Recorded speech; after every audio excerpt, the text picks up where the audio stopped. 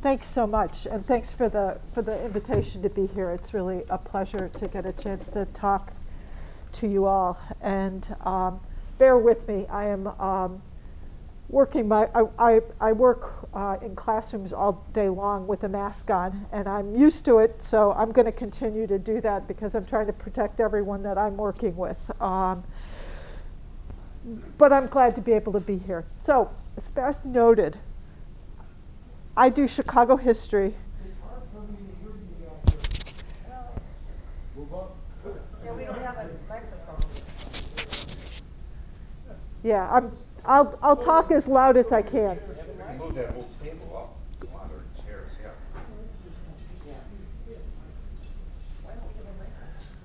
You don't bite, right? We can move up there. You got it.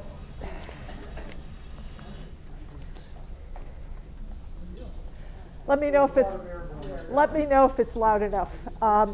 So I got interested in early Chicago history because of the Encyclopedia Project. So that's where I got my particular interest early on. And so the book, The Rising Up from Indian Country, is about Chicago in and around the War of 1812. And so that book, I used a source called Wall-Bun, Chicago in the Northwest in the early day, and it was written by this woman, by Juliette Kinzie.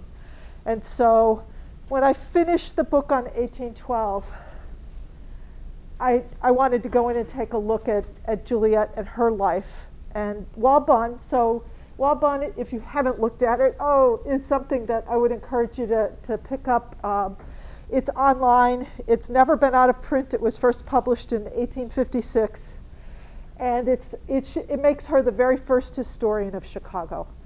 And I think she's a really interesting character in that way. It's history, it's also travelogue. So she's also describing the world that she's living in when she moves west. So she's born in 1806 in Connecticut, Juliette Kinzie is. And she moves west in 1830 when she marries her husband, John Kinzie, who's the son of the John Kinzie of the infamous John Kinzie from the Fort Dearborn era. All right, this son is, by 1830, the sub-agent for Indian Affairs to the Ho-Chunk, to the Winnebago, up in Portage. And the story of how they come together is for another day. But Juliette decides that she wants to move west. And so she's 24 years old, and she marries John Kinzie. So she's not a young woman of her generation in terms of when she got married. She moves west to Portage. And so what I want to start with is thinking about her. Juliette Kinzie is born an Easterner, and she moves west, and she chooses to be a Westerner. So she really defines herself as a Westerner for her entire lifetime. But the story I want to talk about today is when she gets redefined mostly by her daughter's family. Her daughter will move to Savannah, Georgia, and she is going to be described as a Northerner.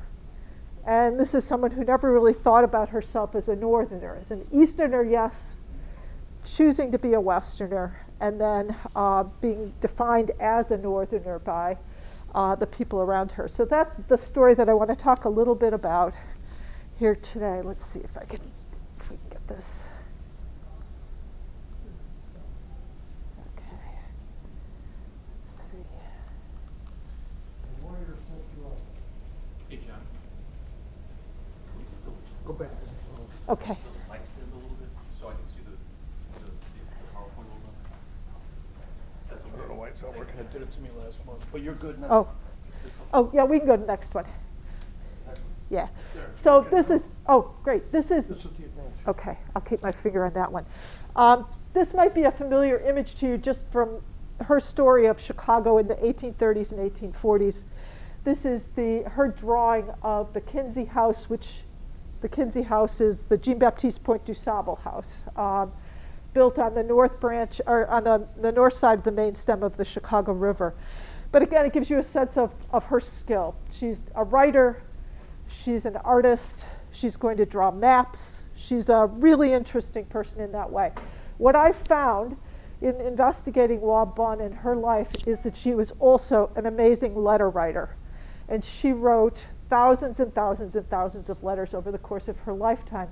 The bulk of the letters that have been preserved are preserved between her daughter, Nellie, and herself, largely in the years just before the Civil War, during the Civil War, and after the Civil War. So what I'm going to talk to you about today, a lot of that comes from the letters that she's written to her daughter, and they come back and forth. The book is for the earlier era. So I was able to extend her story because of all of these wonderful letters. Okay, just a couple of slides on Portage, because she starts there. That's where she comes in 1830, comes out when Chicago is a part of Indian country. And one of the things that she does do when she's out here is she gets to know many of the, particularly the officers in the U.S. Army who are posted in the West. And they included amongst them Jefferson Davis. So Jefferson Davis was someone that she got to know. He was infamous in her family and the telling in their family because he made very big, heavy, bulky furniture in the fort up at Fort Winnebago. And they inherited it. So Jefferson Davis was kind of a code for badly made furniture for their family for many years. But again, she got to know her brother-in-law. Her future brother-in-law is a man by the name of David Hunter, who's going to become a major general in the Civil War. He's in the U.S. Army. He's going to be in and out of the Army for a period of time. He's out in Kansas in the 1850s. But he's going to go east with Abraham Lincoln because he's one of the crew of people that goes east when Lincoln does, and is on something of a protection detail, although David Hunter is another character that whether or not that's in the end what's going on. At any rate, she and her husband build a house. So if you haven't been up in Portage, Wisconsin, it's a wonderful spot that the colonial dames have maintained as a site. They build this house in 1831, 1832, so just as the Black Hawk War is beginning. So she experiences war during that time, that Black Hawk War. Her first child is going to be born just at the end of the Black Hawk War. So this is an Easterner moving west, and she brings things that she's going to try and recreate out in Indian country, her world. The piano. This is same model piano that she brought with her.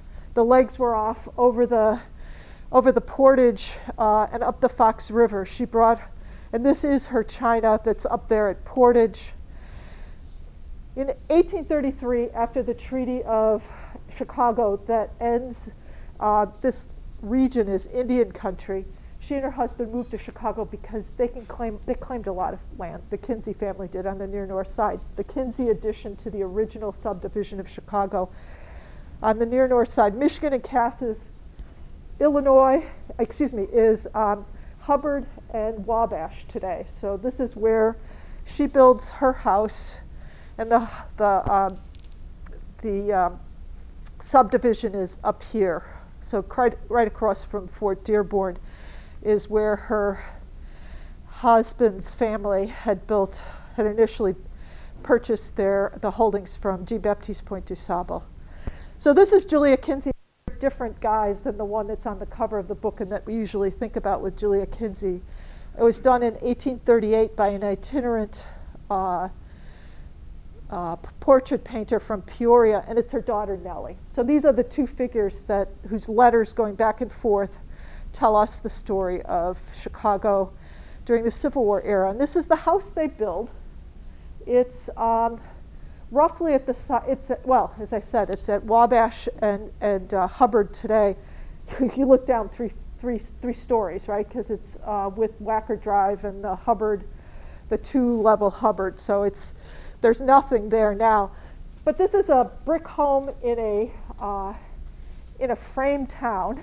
They're very wealthy, and they make their money on what? They make their money on real estate. They're going to lose much of their money after 1837-38 with the panic that comes then. But in the meantime, Juliette's an institution builder. She and her husband helped to build St. James Episcopal Church, one of the first religious institutions in town, and it's directly across the street from their house because they give the land for the house, for the church, and she can look out her windows out at this church. Her house is in the distance here. She and her husband build the lake house, and this is Fort Dearborn here in the foreground. In one of the very first images of Chicago, photographic images of Chicago, this was done by Alexander Hessler. I don't know, maybe some of you are familiar with this image if you are you like Chicago history. Paul Lane, who does restoration of photography, he got these people to pop out. At some point, hopefully in the not too distant future, I can sit down and try and figure out who some of them are. But this is 1857 in Chicago. No, it's 1856 in Chicago because it's just before Fort Dearborn is going to come down. And this is what Chicago looks like. Again, it's another one of Hessler's images right in that same area. So Chicago's going to grow from just a couple of hundred people in 1830 to there are 30,000 people in 1850 to 100,000 people in 1860. So she's living in Chicago as it's growing rapidly. And this is a wonderful palmatory map. Her house is right here, right along the main stem of the river. The first railroad line is here, the Galena in Chicago. These are the grain elevators, the lake house. And right here are the yards for the Cyrus McCormick plant. So the story that's going to unfold here, she's living in the middle of what's become really one of the big industrial areas of Chicago. It's on the near north side. The railroads are on both sides of her. And she lives in a neighborhood that's got industry, the elevators, as well as then some of these older homes. And her home is on multiple lots. She and her husband had a big garden and outbuildings for many years. That's just a close-up of that house. By 1856, she and her husband then had been established. They had 4 children that they were raising to adulthood. She has her portrait taken. This is the portrait on the cover of my book, but it's also the portrait that sits not in Chicago, but in Savannah, Georgia, which is the story of how this story turns southern as we move into this. Juliette Kinzie, this painting is done by G.P.A. Healy. You guys, the folks studying the Civil War era, G.P.A. Healy is kind of he's our standard bearer for portraits, right? Abraham Lincoln, one of my favorite images of William Tecumseh Sherman, U.S. Grant are done by G.P.A. Healy here out of Chicago, at Lincoln. To start there. She has, by this point, doesn't have a ton of money, but she and her husband pay for portraits of each other. By this point, so this is painted in 1856-57, John Kinzie is one of the organizers of the Republican Party in Illinois. So he's organizing the Republican Party. He'd been a Whig, and as a Whig politician, he'd long been supporters of William Henry Harrison going back to the 1840 election. And in the 1840 election, they met another Whig from further down, from downstate, by the name of Abraham Lincoln. And so their stories, again, politically, the Lincolns and the Kinzies are involved in organizing then this new political party in Chicago and across the country, in Illinois and across the country, the Republican Party. So this is John H. Kinzie. These portraits are in Savannah. So they are here because just before the Chicago fire, Juliette's daughter has them packed up and sent down to her. The house that I showed at the beginning is going to burn in the 1871 Chicago fire, but a couple of things get saved, and there are things that wound up going down to Nellie.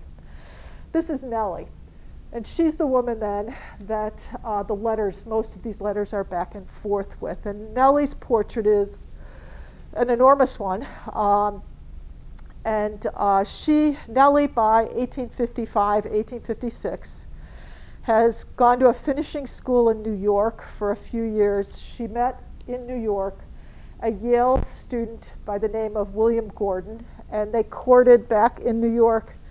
And when she comes back to Chicago and he goes back to Savannah, Georgia, where he's involved in a cotton brokerage firm, his father has died, and he's working under an uncle and several guardians, and trying to build up this business.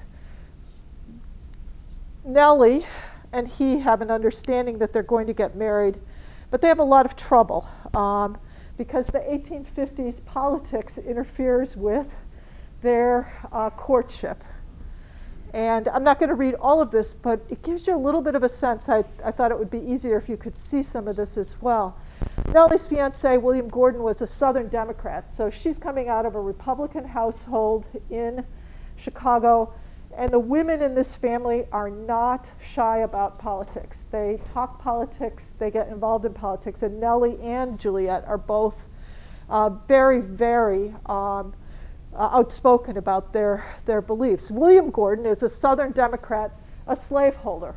So he is living in Savannah as a slaveholder who affirmed, and he used this language, and I was able to find his correspondence back and forth with Nellie and William, who affirmed slavery in its glory. Willie wrote that he deplored the Kansas and Nebraska Act for the agitation it roused. And of course, we know that that's what Abraham Lincoln and people like John Kinzie, it was the motivator for them to organize this new party. And on the other side of this, Willie Gordon is talking about how much he deplored it because he found the principle on which it stood just, and those who opposed it guilty of treason. So again, this idea that the people who opposed the Kansas and Nebraska Act were treasonous. So that included Nellie's father, which didn't sit well with Nellie. Nellie rejected the notion that her family's views were treasonous. William suggested, again, that if Nellie was going to move to Savannah, she was going to have to what? She was going to have to match her opinions to the community in which she was to live, rather than the other way around. And their wedding plans just kind of were pushed off to the side as they're negotiating this. Over really 3 years, it takes them to reach an accommodation. And one of the big accommodations that they make is that Nellie, Juliette's daughter, convinces Willie that he's going to become Episcopalian. So he joins the Episcopalian church, and she moves to Savannah. And that's kind of the deal that I think they wind up cutting as they go along. At any rate, this young couple, in many ways embodied the sectional crisis that was just growing and growing over the course of the late 1850s.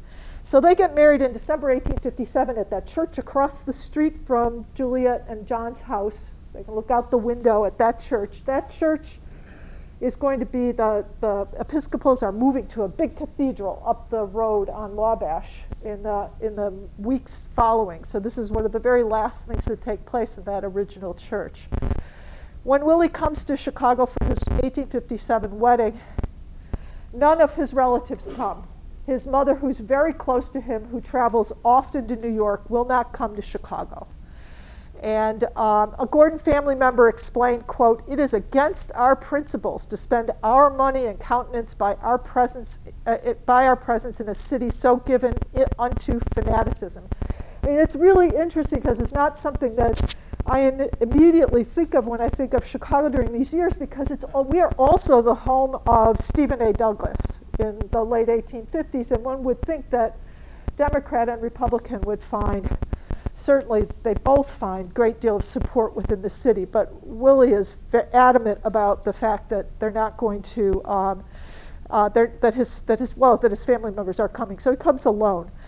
And he says, "You think it might be absurd? It is at any rate an honest absurdity and a conscientious one." So they get married at this church, and they move to Savannah. So this is, the reason this house gets preserved in Savannah is because Juliette's granddaughter, Nellie's daughter, is the founder of the Girl Scouts in the United States. So it's Juliette Gordon Lowe is the namesake of Juliette Kinzie. And then her maiden name is Gordon, so Juliette Gordon Lowe. And then she marries a British guy and has a rough time, but comes back and founds the Girl Scouts. So it's a wonderful set of circumstances that a lot of the Kinzie family stuff winds up in Savannah. So those paintings on display, and Nellie's portrait is there in Savannah. So again, great fun to be able to go do that. Okay, so Nellie has a very tough time when she goes down there at first. And Juliette is just reminding him that in the end, Nellie has to understand you belong to him, to Willie, now that you're married. You must remember that as an individual, you have ceased to exist. And that's one of the things that I have wrestled with in this book, is thinking about how Juliette and Nellie's attitudes towards slavery are shaped to some degree by this. And I think she chose that word it's a word that sticks out with me. So this is you belong to him. You remember that as an individual, the word was bound, and it's up here, but that you have ceased as an individual to exist. So this idea of coverture is a very real thing to Juliette, and she often will make allusions to the ways in which she has a very happy marriage, but that she's bound in that. So in any event, Nellie begins to have children, and she has 2 daughters before the Civil War is going to break out, and a third one in the very first years of the war. Just another image to get a sense of Chicago during these years. So Juliette has made the trip. She and her husband make the trip once to Savannah after her daughter's marriage in 1857. Before, and they'd never come up. Juliette's daughter her husband really doesn't want them anywhere near Chicago. But Juliette starts to write to Nellie about what's going on in Chicago. So we get a lot of letters about May 1860 when Abraham Lincoln is nominated at the Wigwam. And Juliette is on the platform the first day. She's one of the committee, right, that decorate the inside of the Wigwam. She sat at the opening festival upon the platform near the speakers. And once the convention starts, women aren't allowed on the floor or on the stage. There's one exception. That's Mary Livermore, who's up on stage as a reporter. But other than that, it's all, so this is her chance to be on that floor. And she knows it's her chance. We had a right good time, and everybody who stopped to speak said it was a pity that you weren't there. And this is when you start to think about, these are letters that got read aloud down in Savannah. And she's writing these letters. Juliette is writing these letters to kind of needle, I think, her son-in-law as well as her daughter's in-laws. She's living in a house that her mother-in-law, that Nellie is living in the house that, in fact, her mother is the mistress of through the whole of the Civil War. At the bottom, Juliette quotes from someone that she was talking to that it takes Chicago to do up a thing splendidly. Oh, how I wish you were here. And just more images of and Abraham Lincoln being nominated. May 21st, 1860, so a week after she'd been up on the stage, she's writing to her daughter about the nomination of Lincoln, that she stood for 3 hours out on a corner to watch the acceptance and by the crowds of people that were happy to have Lincoln there. Of course, Lincoln wasn't there, but he comes up to Chicago in December of 1861, and he makes the rounds. And he makes the rounds to the houses on the near north side, in particular on the near west side, the homes of prominent Republicans. And he doesn't come to the Kinzie house. It's a pretty small house by this point in time. But the Kinzies are invited to these receptions in honor of Abraham and Mary Lincoln. And at one of them, Juliette corners, and I think corners is probably the appropriate word, Abraham Lincoln, and starts talking to him. And at one point, she recounts to her daughter that she told Abraham Lincoln that me, the grandmother of thousands, so she's identifying herself as the grandmother of Chicago, families, one of these early founding families in a city that's grown a lot. But she's then describing Abraham Lincoln as the father of millions. So this story is one that she tells over and over again about the two of them. The war itself, so Juliette Kinzie writing to her daughter in July of 1861, if there is anything bad in the hearts of men, and alas, that I should have to say, women also, whether at the North or the South, the present differences will open the floodgates of expression. As it is a sort of family quarrel, and I think you all in this room know that that's a description that you see fairly regularly of the Civil War as a family quarrel. And this family really felt that it saw it as a family quarrel. It was a family quarrel. April 12th, when they get the news, when Juliette gets the news that the war has broken out, she's writes pages and pages and pages off to her daughter, confirming the news. And then what does she get worried about? Yesterday there was no mail by which I could write to you. She's writing her daughter 2 or 3 times a week. Her daughter is writing her back that same time. Their lives are very much spent in writing these letters back and forth to each other. And she says, my children, no, she's talking about her daughter and her grandchildren, am I indeed to be cut off from them, not to see or even hear from them for years? I trust some means may be found for us to communicate at least occasionally. And she says, little did I think when I yielded a reluctant consent to give up my daughter to a distant home that the time would ever come that home would become a foreign and hostile one. And again, that's one of those phrases that when I think about this, and again, the role of women, she's encouraging her daughter not to rouse any aggravating feelings amongst folks. By April 29th, she's comforted that she knows that some of her letters are getting through to her daughter. And then there's just going to be an ongoing trope, is whose fault is it when letters don't get through? Is it the fault of the president, of Abraham Lincoln, or is it the fault of in the Confederacy, the Southern unwillingness to deliver any of this mail? And this is, again, so I did not blame the president, but Baltimore that was obstructing troops, right? And then again, oh, how I wish she would come north before the troubles began. Everyone says so. She would be better here if her husband is away. So Nellie's husband will join the Georgia Hussars in the early days of the Confederacy. So even before Abraham Lincoln's inauguration, he's a part of that. The mail is just a huge deal to her. If I'm thinking about what does the Civil War mean for Juliette on a day-to-day basis, it's this intense reliance on the mail. And so when President Lincoln in his first inaugural says, we're going to make sure the mail gets delivered north and south, right? And he does say that, and I think he does it with the eye towards the country is not torn asunder. We'll see that the post office delivers mail north and south. And he's unable to follow through on that. That just does not, there's going to be all kinds of discontinuities in mail delivery. But again, there was really there really was no provision for moving mail from north to south.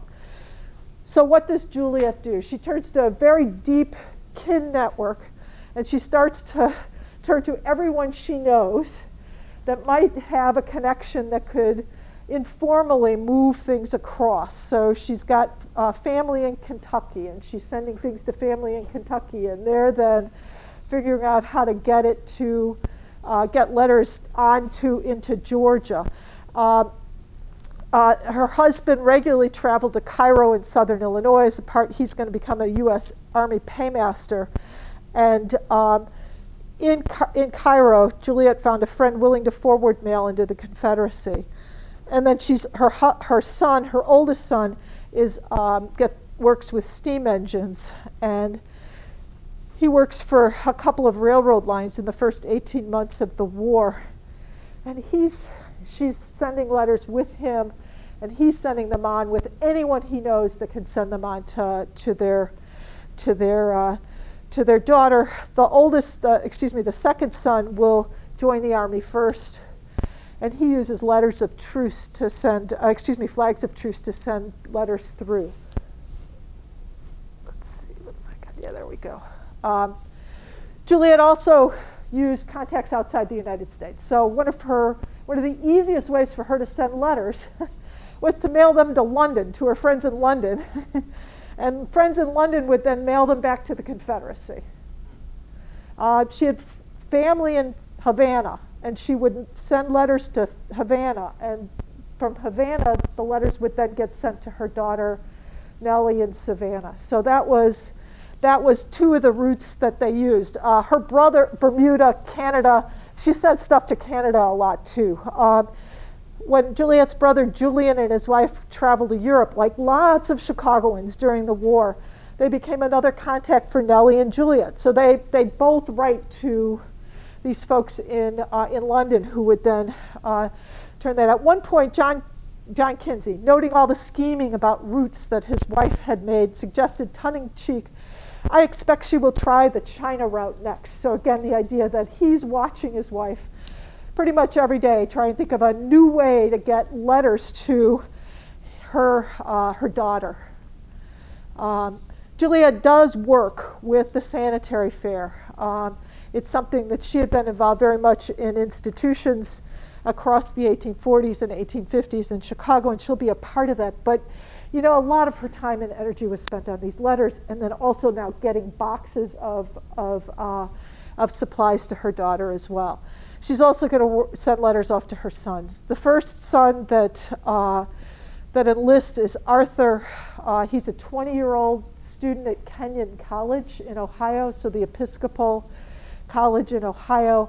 He is just about to graduate, but he joins a light, you guys, I'm going to screw this up.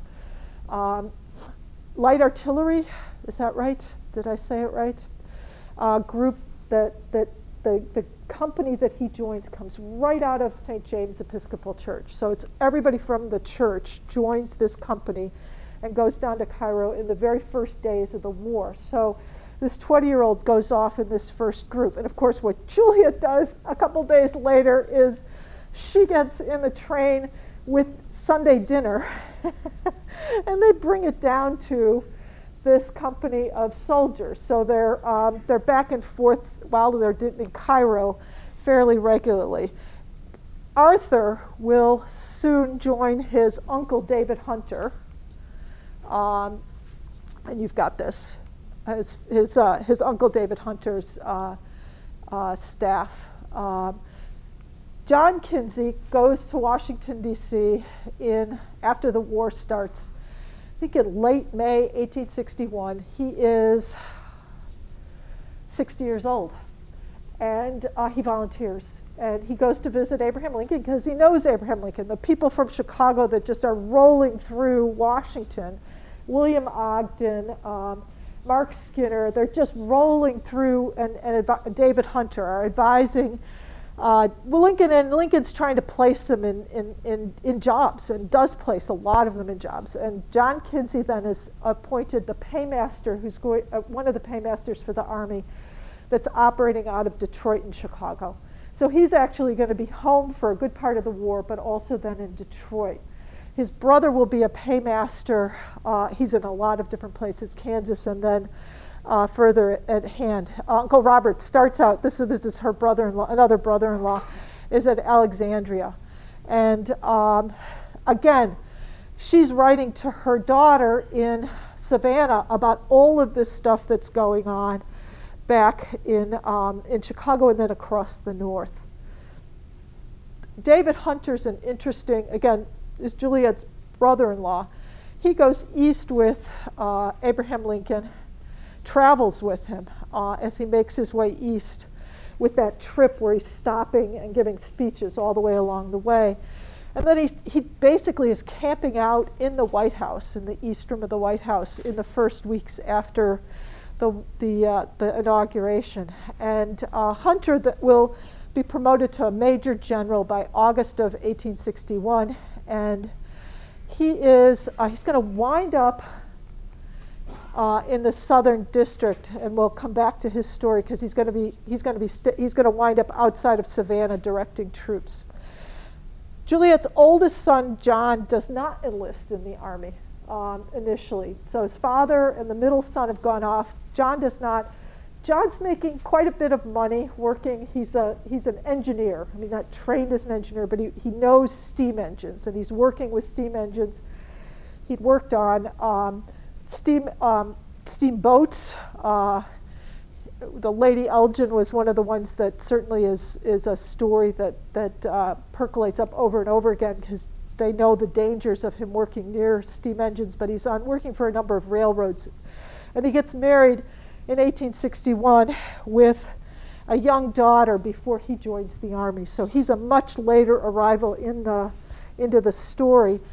But he goes with the Navy, so he gets involved with the steamboats and the ironclads on the Mississippi. And he's helping to build, and then he's helping to operate the steamboats on the Mississippi. And by April of 1862, Juliette is writing to her daughter Nellie, "Your brother John is now probably near Memphis. He thinks his boat, the Mound City, the greatest invention in the world. By God's mercy, their victory has been a bloodless one." So again, this is at island number 10, right? The successes in April of 1862. But he's on the Mound City, and the Mound City is hit by a Confederate shelling in June of 1862, and her oldest son dies in that attack. He's right next to the steam engine, and it takes about a week for him to die, but he dies down near Memphis. And she's describing his burial back up here at St. James. And if you go into, actually, it's an interesting thing. One of the remnants of the Civil War in Chicago, if you haven't seen it, maybe you have, you probably know this. You're the Civil War Roundtable. I didn't realize it was here. This is in the foyer of that's not what it's called, of the St. James Episcopal Church. This was a monument to all of the soldiers, all of the Episcopal soldiers from Chicago that died in the Civil War. And it survives the fire, the Chicago fire. So the building burns down, but this monument and some of the walls remain, so that this is it the narthex is still standing, and John Kinzie's name is on that list with many of his neighbors, because they were all there were so many of the. All right, so Nellie wanted details of death. She'll write. And she had asked her husband, she wanted to go off and come back to Chicago, and her husband refused to allow her to try and make that happen. It might be worth, if I could, just to read a little bit of what's going on with Nellie down in Savannah during this time. Nellie's husband is gone. He's not home very much. He's up in Virginia for a good part of the war, he.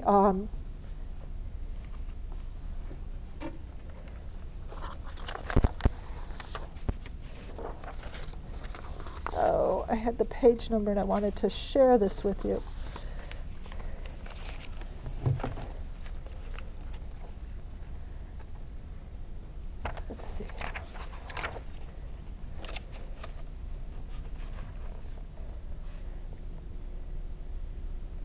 Yeah, here we go. So Nellie tried to remain loyal to her husband, but also to her birth family.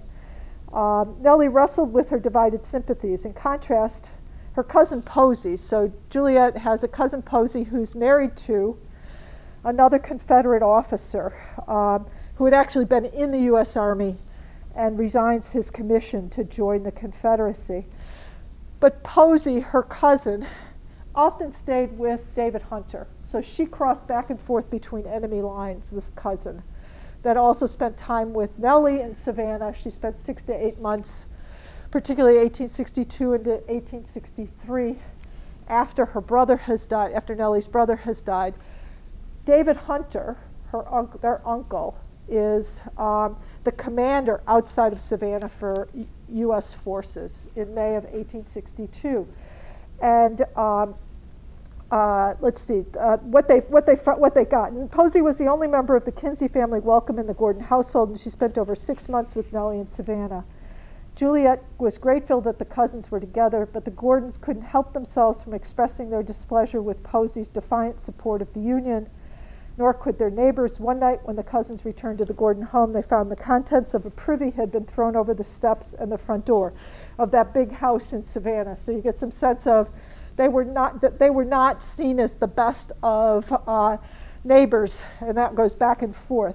This tense situation that they found themselves, that Nellie finds herself in Savannah, was exacerbated in April 1862 when Union forces camped 18 miles east of Savannah. General Hunter, again her uncle, accompanied by Nellie's brother, Juliette's son, Arthur, headed the Union campaign to retake the region. Nellie and her cousin found themselves targeted specifically because we were the nieces of General Hunter. And in fact, the commander at Savannah at one time jokingly suggested that they put Nellie and Posey, that they tie them both up to the top of the highest church steeple in Savannah as a way of keeping their uncle from attacking the city itself. Nellie and her cousin found themselves targeted. Their distress was even more acute when Hunter proclaimed an end to slavery. If you remember, in late April, beginning of May, David Hunter begins to enroll black soldiers from the area. Arthur is going to do some of this early training without the permission of President Lincoln, who's going to put down the Confederates, who's going to put this down. And this is Hunter writing to Abraham Lincoln about what's going on, and telling Hunter in no uncertain terms that he is to cease and desist enrolling black soldiers. This is, again, before he's willing to have that done. That was 1862, sorry. Arthur wants to see his sister while he's stationed outside of Savannah with the U.S. forces. And Arthur knew his uncle would smooth the way for the visit. Nellie will not let her brother come to visit. She did not understand how her family could be so blind. Should we check and see what that is, or are we okay? For those anybody who's on the Zoom broadcast, could you mute your computer, please? Thank you. Until it's question time. Thank you. Nicely done. Thank you. Sergeant at Arms here. Truly. I do that. Truly. I do that at school all the time. It's, yeah, it had the voice of authority. It's what works. Okay, so back to Juliette. Juliette is sending all these letters different ways. She's also trying to get trunks and packages sent to her daughter. And one of the big things that she does is she writes to Abraham Lincoln. She writes him a personal letter, relying on their personal relationship, describing her daughter as a poor little prisoner of war who was a citizen of Chicago who loves her home and her old flag. She closes the letter that she writes to Abraham Lincoln, very truly and respectfully, your friend Juliette A. Kinzie. And Lincoln says, okay, you can send trunks.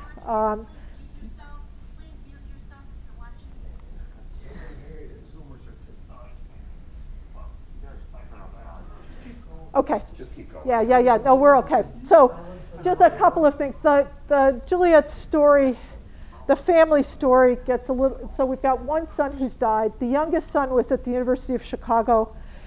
He was not 18, so he was 16 when the war starts.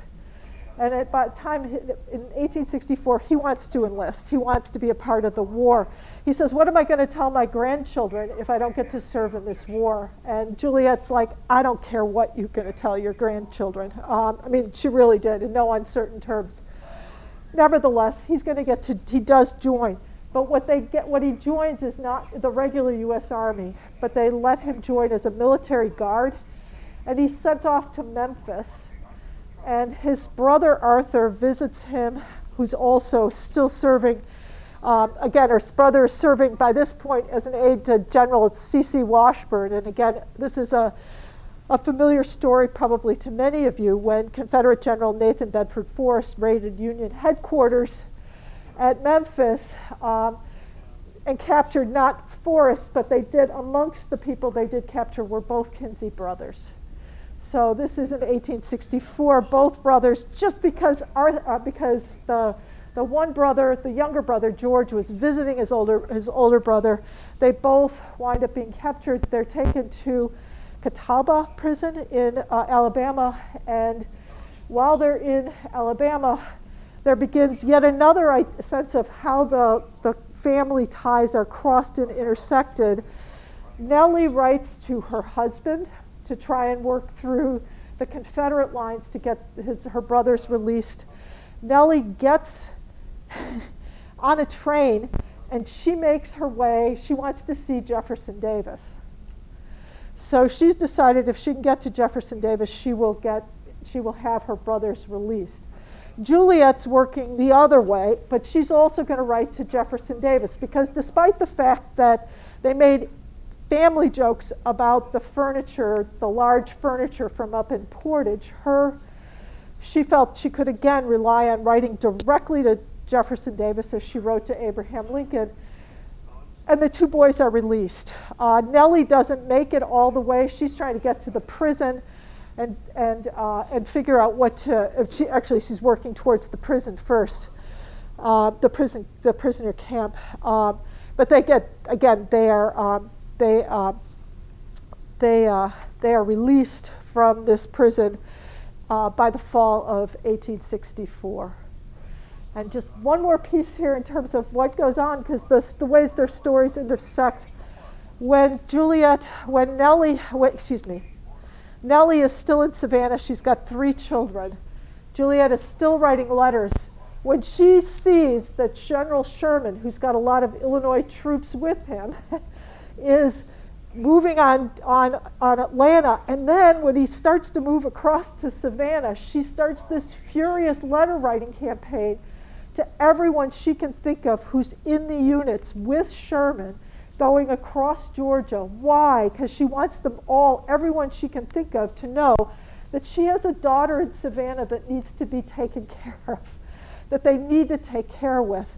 And Edward Colt is an aide to Sherman that's an important part of this. So just before Christmas in 1864, General Sherman gets to Atlanta. Union forces march along the Savannah Street just outside that Gordon residence. Juliette's granddaughters, who by now are walking around and talking, peeked out through the shutters tightly closed to the Yankees. They wondered out loud which was old Sherman.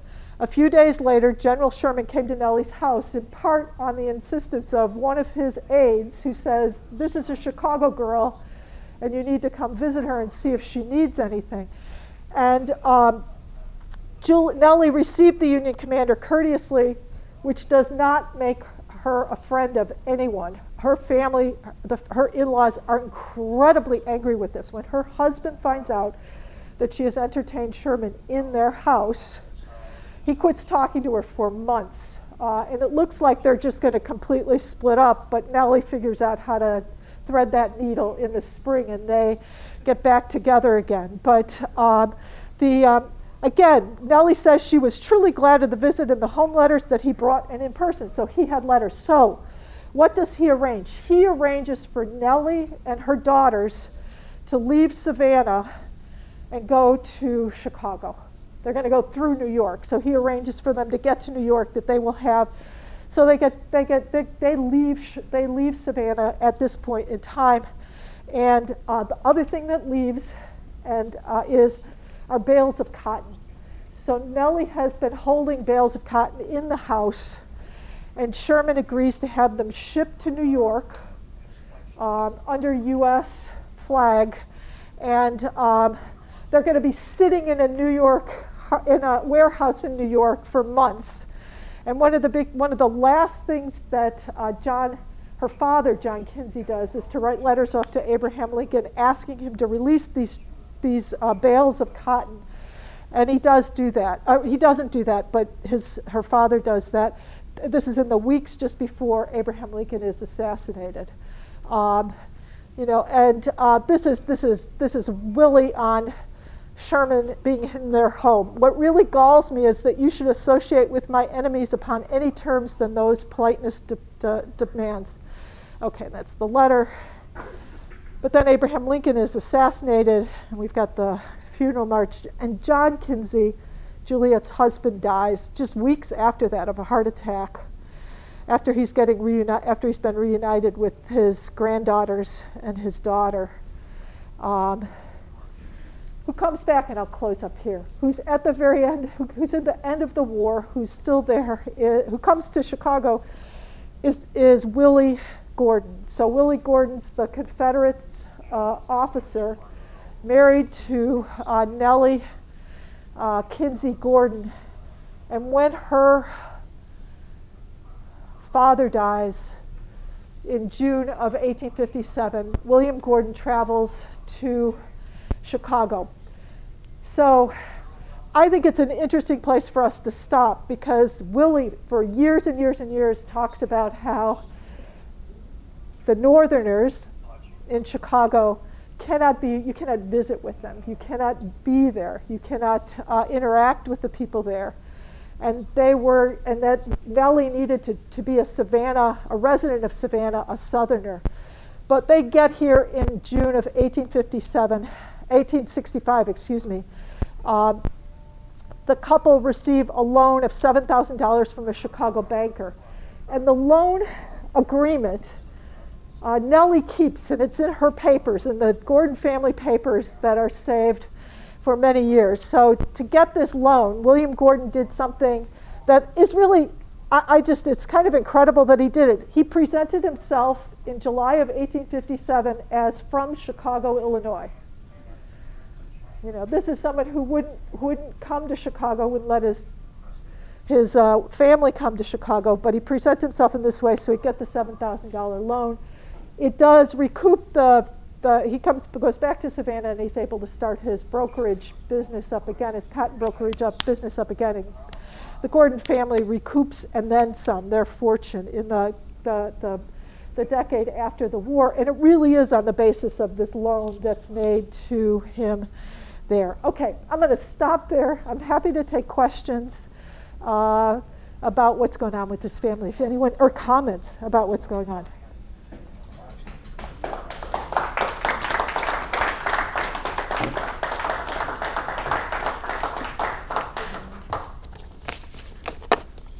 Yes. How long did it take for those letters to get to Europe and then get back to Savannah? Yeah, it was often taking 5 or 6 weeks would be a short time. It could take much longer. Imagine so. Yeah. It would take months. Yeah, a lot of times it did, but the thing is they started numbering their letters so that they often were getting them out of order, so that they could start to figure out whether they were getting something that was 3 weeks late, so that they had a better sense of the order on them. So they're increasingly numbered, but they're amazing. And Nellie is incredible that she kept them. I mean, her mother was an incredible writer and just devoted herself to this.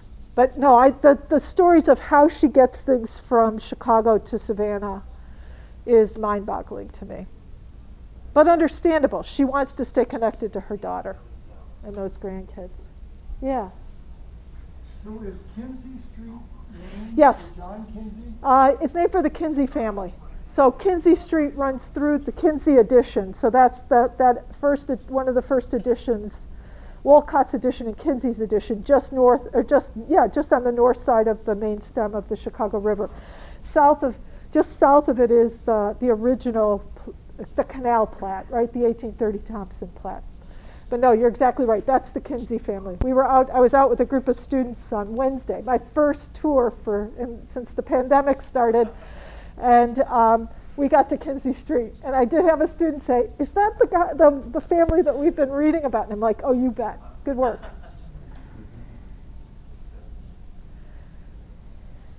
So whatever happened to Julia after Yeah. the war? So after the war, so her husband dies in June of 1865, so she's a widow.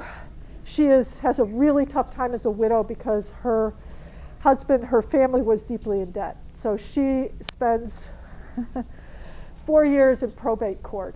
And part of that, and then she starts to sue all kinds of people in Chicago because she's making dower claims on land. So she and her husband bought and sold a lot of land in the first 3 or 4 years of Chicago. So she sues everyone from the Newberrys to Walter Newberry to William Ogden.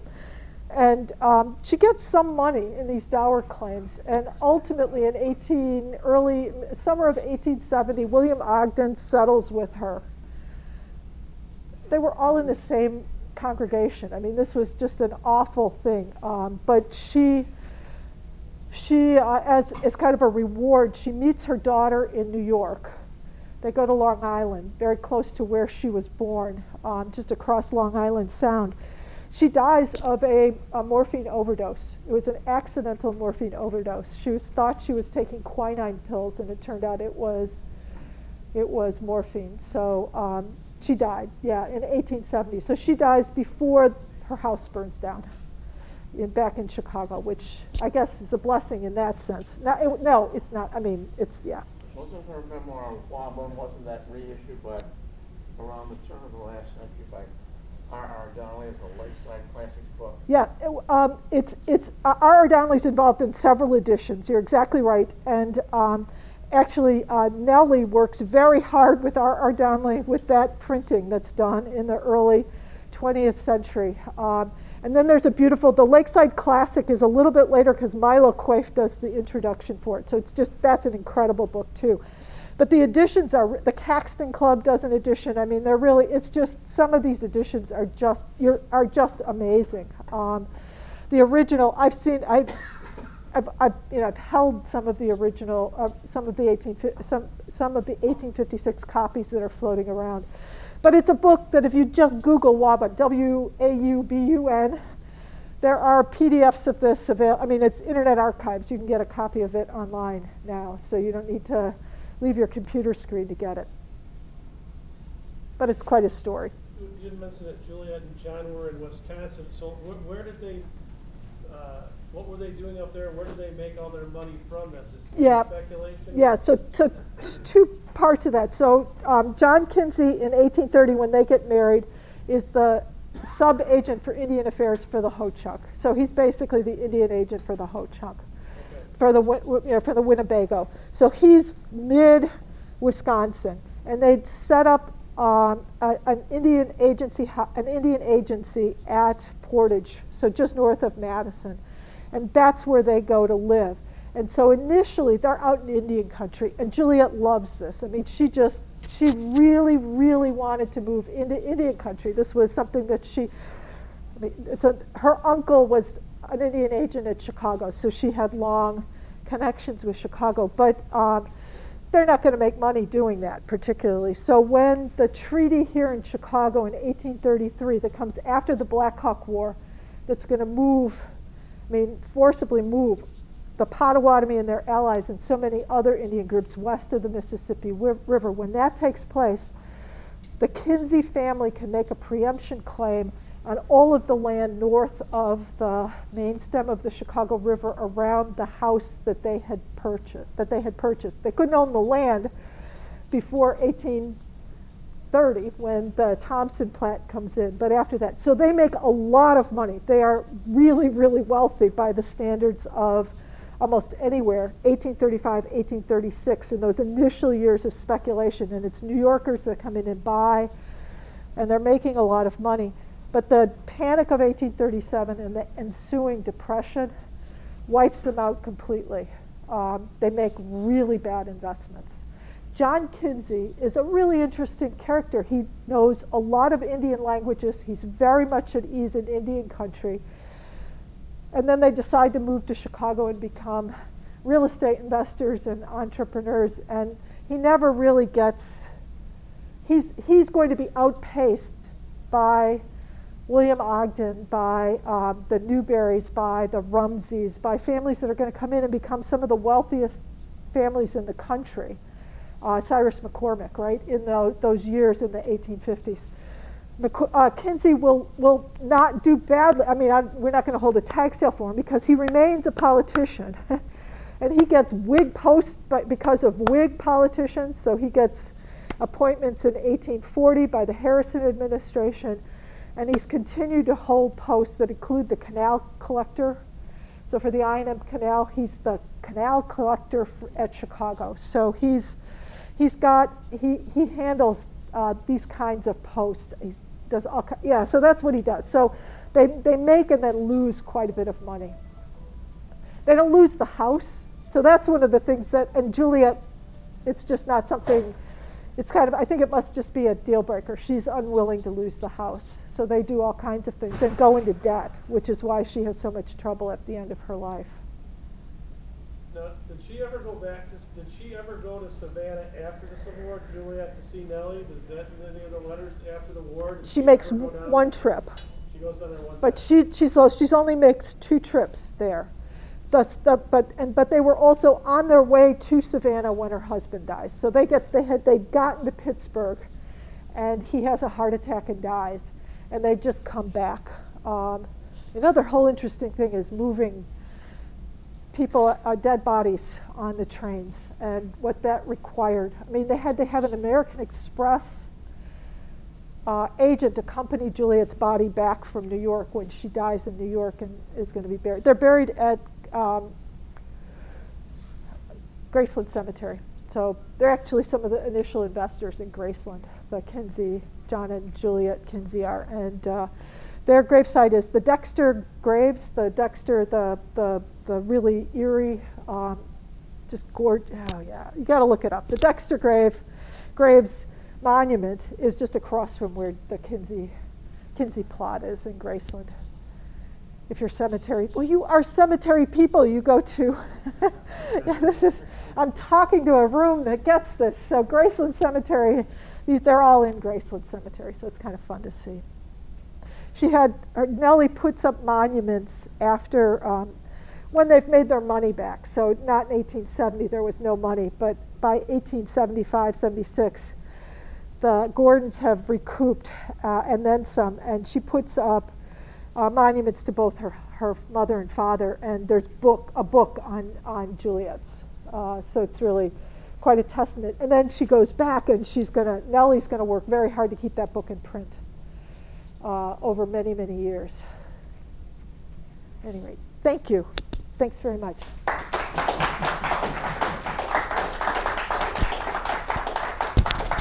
right, well, thank you.